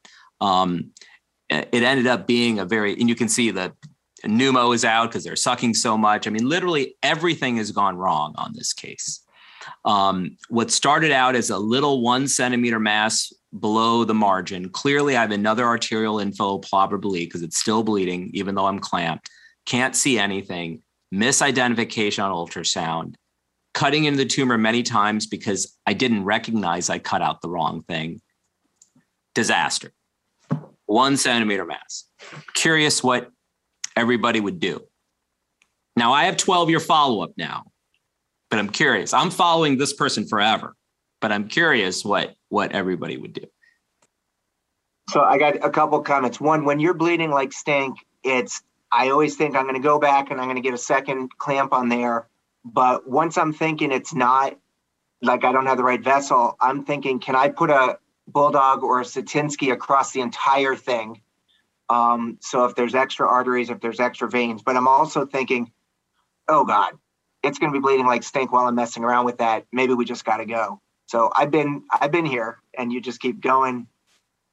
Not a fun place to be. Sam, what do you think about when you have a completely endophytic tumor with no external cues as to where the tumor is externally, and you're completely dependent on ultrasound? Will you consider getting an ultrasound before the surgery? And if it's not well visualized on ultrasound, then maybe you tell that patient, hey, there's a higher chance this could be a radical if I can't see it. I've done that ever since September 17th, 2007. Okay. When this case was on the 16th. Okay. So absolutely. Completely endophytic mass that's small. I'm getting an ultrasound pre-op. I want to see where it is. Okay. So I do that. I remember that in this case, it would have helped to see what it looked like. But also back then, we didn't have robotic drop-in probes. It was a different kind of ultrasound than we have now. Now the ability to control it yourself and just skill, experience makes you better at sonography for these smaller masses. So I think in this day and age, I would have been better at clamping. We didn't have robotic bulldogs back then. It was, the Esculap one that we had probably kept for 15 years in our laparoscopic pan. Didn't have good clamp, didn't have good ultrasound. didn't have good experience, did have a positive margin. Now, I ended up completing a partial, probably should have done a radical, probably. Okay. End up being a low-grade renal cell, 12 years out, still disease-free. And you're darn right, I'm seeing her back in March for year 13 or 14, whatever it is. Well, I want to commend you, as others have, for showing it. I'm aware of similar cases. You say this is a bad outcome, but I know people who've left the OR not taking out the tumor at all. I know other people who've left the OR and no tumor was in the bag and things like that. So again, bad things happen, but again, with increasing experience and these type of seminars, we're sure hoping to avoid those things. So why don't we move on to Dr. Rogers' video? Is our final video at this point. All right. Is this going to play automatically? I'll let it go. All right. So I didn't want to do a spoiler when we were talking about biopsy and enucleoresection. And this video is going to focus a lot on the ultrasound. So we kind of showed after the ultrasound was done in many cases. You notice this is a central, it's a hilar tumor, young patient, 2.6 centimeter, completely endophytic, hilar mass, picked up. And actually, because of a history of testicular cancer, a biopsy was done, clear cell renal cell carcinoma grade 2. So now this is not to promote any one ultrasound probe. We have BK, we have Hitachi Aloka. It just shows that there's been an evolution to smaller probes, and we have both. We like them. Just have something. So the hilum has been exposed. The hilum's been dissected. We're opening up Gerotis fascia. This would have worked fine. So Alan's probably like, why aren't you going retro? I totally could have gone retro here. And in this case, I flipped it around. So it requires more mobilization. I'm going to flip and twist the tumor, and there's the tumor there. So I'm leaving just a little bit on the tumor, trying to take this tumor all the way down. I know on imaging that this is going to go until I get to the hilar vessels in the ureter. It's sitting right on critical structures. This up front, I know that when you cut this out, you can't cut to a deep margin that's parenchyma that can be sewn. There will be no deep margin. It will be the hilar vessels. So by definition, this tumor has to be enucleoresected or enucleated, or there's no way to save the kidney. So there are many deep tumors that are like that, right? That you have to do a hybrid. You can start wide, but eventually you're going to have to peel a segment of that off. So this is showing, now this is what I feel is critical for hilar tumors, is this spreading motion of following the hilar vessels on into the tumor and dissecting a sinus plane between the hilum and the tumor up top. I'll sometimes bring in a small cottonoid just to stuff it in there. It's sort of like a Kittner dissection. So this is the Hitachi Aloka, I think now Fuji drop-in ultrasound probe. It's much smaller, and you're seeing on a Tile Pro image below. I guess I could have brightened that up for you. Sorry, but you go back and forth. You see tumor, slide off, no tumor. And I'm like a broken record in the OR. I keep going back and forth. Tumor, no tumor, tumor, no tumor, and try to convince myself that I know where the margins are. And I'll just do sort of a little dot to dot as I do it. Just, I don't want to necessarily commit to that. I may decide I'm going to cut wider or more narrow, and I don't want to mess up the capsule for sutures later on, but I'll just put little dots in. And then when I'm pretty sure of the contours, I'll connect the dots. So we're connecting the dots all the way around. There's tumor. So cystic tumor.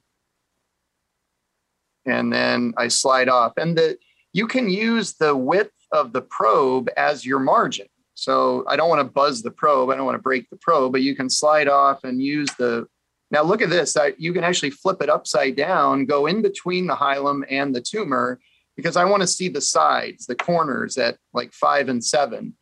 So I do like a probe that I can manipulate robotically at different angles, so you can go tangential. And as I think Sam mentioned, you can angle it back and forth. You can rock to the side to help assess the depth. Notice we were on Doppler mode there because I was assessing the vessel coming in on Doppler. So before we go on clamp, just a little bit more exposure of the tumor. I know I'm going to flip this back and forth. So I want to see the hilum on the front side as well. There's the tumor in the back. The assistant is trying to help get exposure. I want to get it right up to the hilum on both sides. Again, that sinus plane spreading in there. I'll usually spread this intentionally until I start getting bleeding. So it's demand ischemia. And once it starts bleeding, then I'll go on clamp. So I've got a sponge in the background. We've talked about this. This is helping to position the kidney, but it's also a rescue, that I can stuff on the defect if necessary. So we're going to use the Scanlon Bulldogs, the robotically applied Bulldogs. Aesculaps are fine too. But I like being able to control. Now, in this case, since I'm right on the hilar vessels and on the right side, I am going to clamp the vein. Watch this though. We clamp, it gets engorged because the gonadal comes off the renal vein. So I adjusted it, moved the clamp up. Now it's white, the color I like, ischemia. And I'm going to work the sides initially, try to trap door this thing, get through the capsule. So right now I'm not enucleating. I'm just cutting through capsule.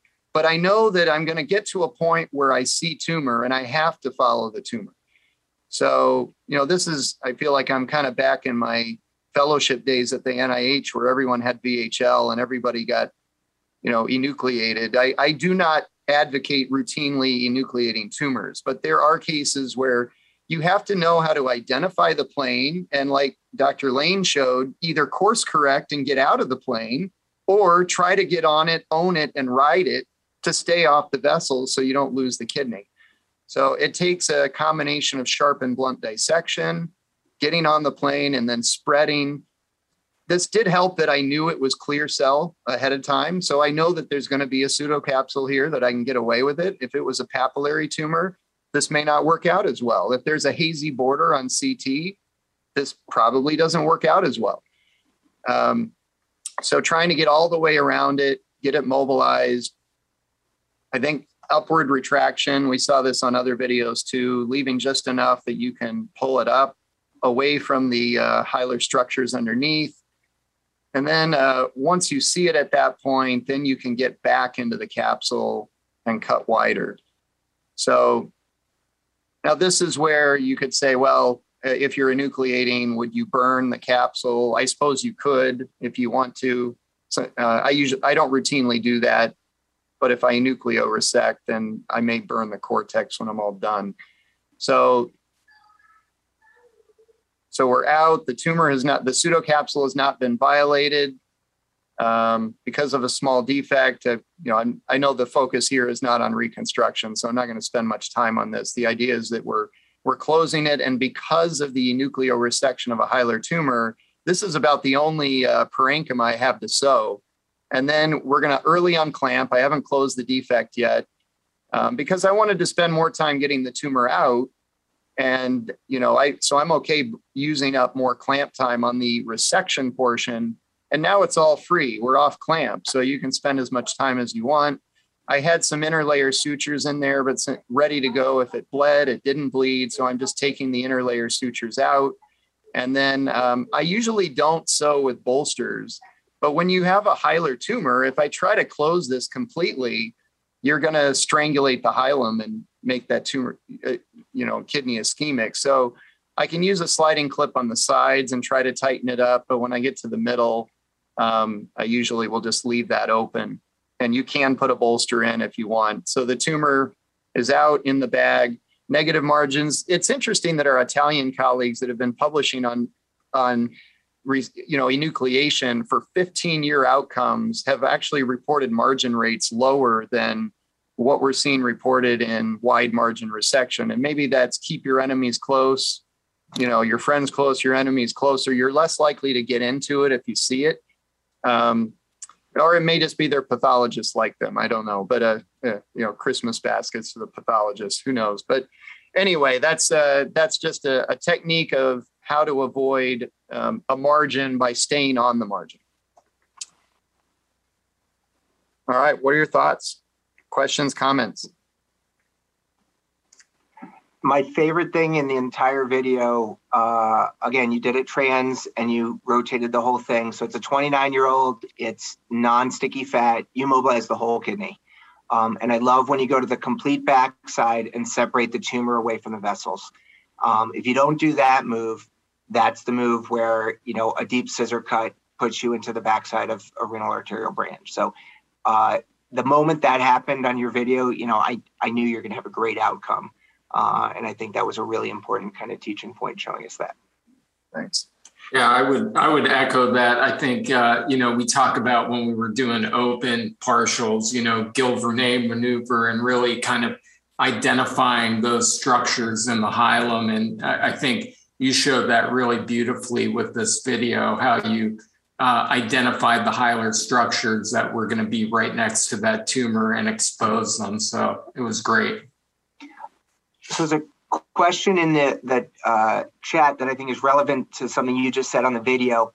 So Dr. Ginsburg is talking about using Doppler color flow before and after clamping to ensure ischemia. You talked about just the visual cues of the vein there. You want to comment, when do you put the Doppler back in? Do you never, or do you do it? Yeah. So, here I just use the Doppler to get an idea of where that artery was heading in relation to the tumor. So when I'd resect, but to Dr. Ginsburg's point, you can use that to gauge how your ischemia is going to be. Let's say I had vessel loops around the artery and you just pull on that vessel loop while you have it on Doppler mode, that simulates clamping. So if you see that internal arterial flow go away on Doppler, you know that you've got all the vessels. You can use Firefly, but that's only going to tell you surface ischemia, right? It's not going to tell you what's going on deep where you're more likely to bleed. So Doppler can help you there. Yep. Yeah, I agree with that. I think, again, the key is, for me, is I know other surgeons say same way every time. I don't think this operation is same way every time. You need to know all the different tricks. You need to know what the anatomy is in your specific case. And Doppler sometimes I absolutely need because I can't quite tell, do we really, do we have everything here? But most of the time you probably don't need it afterwards. Other folks have thoughts on use of Doppler? I think that was a really nice video. Beautiful dissection. I don't really use Doppler in that way, but I think there are a lot of visual cues. If you get that really nice paleness of the kidney after clamping, it's a good sign that you're not going to have too much blood flow when you're trying to cut out the tumor. And then also, just the comment that starting, if you have a hilar tumor like that, trying to start at the key structures and referring very often to your pre-op imaging so that you know where things are in relation, because if you're close to the hilum, you're probably close to segmental vessels that are diving under that tumor. There was a comment earlier, I think Dr. Bayani was talking about Firefly. Is anyone using Firefly, and when and why? I use it once in a while. I use it sometimes to for selective clamps, or if I do what I call a half clamp, if you find a big branch going to the lower pole and the lower pole tumor. I don't use it every case to see if I have ischemia. Now, I've regretted not using it a few times because of that, because my clamps were not maybe as positioned as I would like. But I do use it selectively to see, especially when I do a selective clamp. So that's when I use it. I'm sort of middle of the road. Some people use it every case. Some people use it no cases, and I use it selectively on selective clamp. Sam, you and I sound identical on that. If I do a selective clamp, I love it because I'll clamp, then I'll give the green, and I'll know immediately whether my selective clamp's enough or whether I need to go back and go further away on my artery, get the whole thing, or just go for a bigger branch. So that's the only time. I think if you're going to clamp the whole thing, there's no need to put the green in there. Any other opinions on that? I'm selective on it. If you have a hilar tumor with multiple branches and some of them appear to be going into the tumor and you want to just take that branch, it's really nice when you use Firefly and you see the dark area corresponding to the tumor, and you can get away with just putting a clip and sacrificing the vessel, and that's very satisfying. I don't routinely do selective clamp. I just feel like if you can shut the kidney down and get it all out in a short ischemia time, why go through all the hassle? So I use it less than I used to. So we're down to our last few minutes. Anyone have some takeaways or last points that haven't gotten mentioned yet?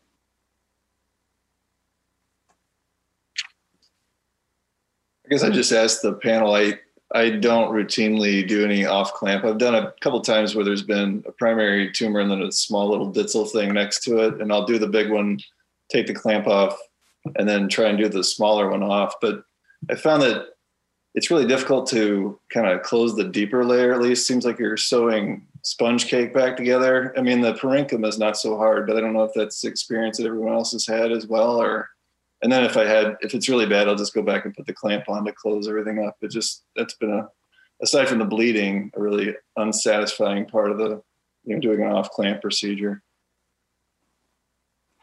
My comment for the not high volume person is I would be very careful about off clamp. I think, losing a liter of blood, getting a positive margin, being out of control, you don't want to be there. And it's the rare case that it really matters, that your ischemia is really going to hurt the patient. If there's an elective partial nephrectomy, you're going to do a lot more damage with either of those other things. I would just clamp and not mess with it.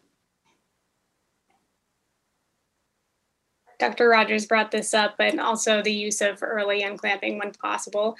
You can see if there's any vessels that are open, especially in something that's central. And more so in cases that you don't have to flip the kidney and you have easy access to the hilum in case you flash it and there's bleeding at that time.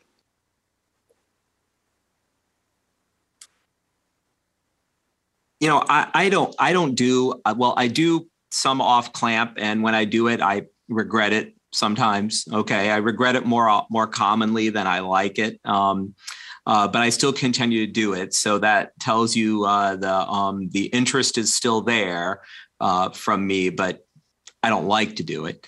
As far as early unclamping, I like early unclamping, but I still do put one or two parenchymal sutures to close part of it before I early unclamp. So for me, it's a pseudo early unclamp.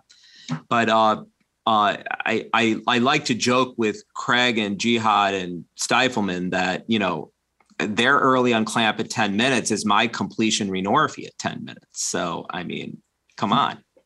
Sam, we should be on these panels more often. I think you and I can fight those guys off. Yeah, I think my speed gets me through it. I don't like putting stitches in off clamp. They're a higher risk to tear. They're a higher risk for all those things. But again, if by some stretch, for some reason, I'm at 20 minutes with my resection because it's a T3 tumor or it's a 7 centimeter tumor, then I'll unclamp. But yeah, usually trying to just be done by then. Yeah, Brian, the joke that I usually tell the Stifelman at this point is 20 minutes after clamping, I'm in recovery room. Yeah. That's a joke. Come on. That's a joke. You got to give me a little credit on that. No, I think that sounds good to me. So, other comments. Let's see. We got Dr. Johnson, Dr. Submergent, Dr. Weiser. You have some final thoughts? No, I mean, I think, the question of clamp time versus margin, I would say when I've looked at my data, my margin rate tends to, you guys know, is probably pretty good, but I think I'd sacrifice clamp time for that. I think it's often the cutting out part is not the difficult, the time sinking portion of the procedure, right? It's the reconstruction afterwards. So if you're going to go big or go home, right, and you're going to get deeper, that means you have more work to do after the tumor comes out to put the thing back together. So, and some of you guys are clearly faster at putting things back together than I am. So commend you.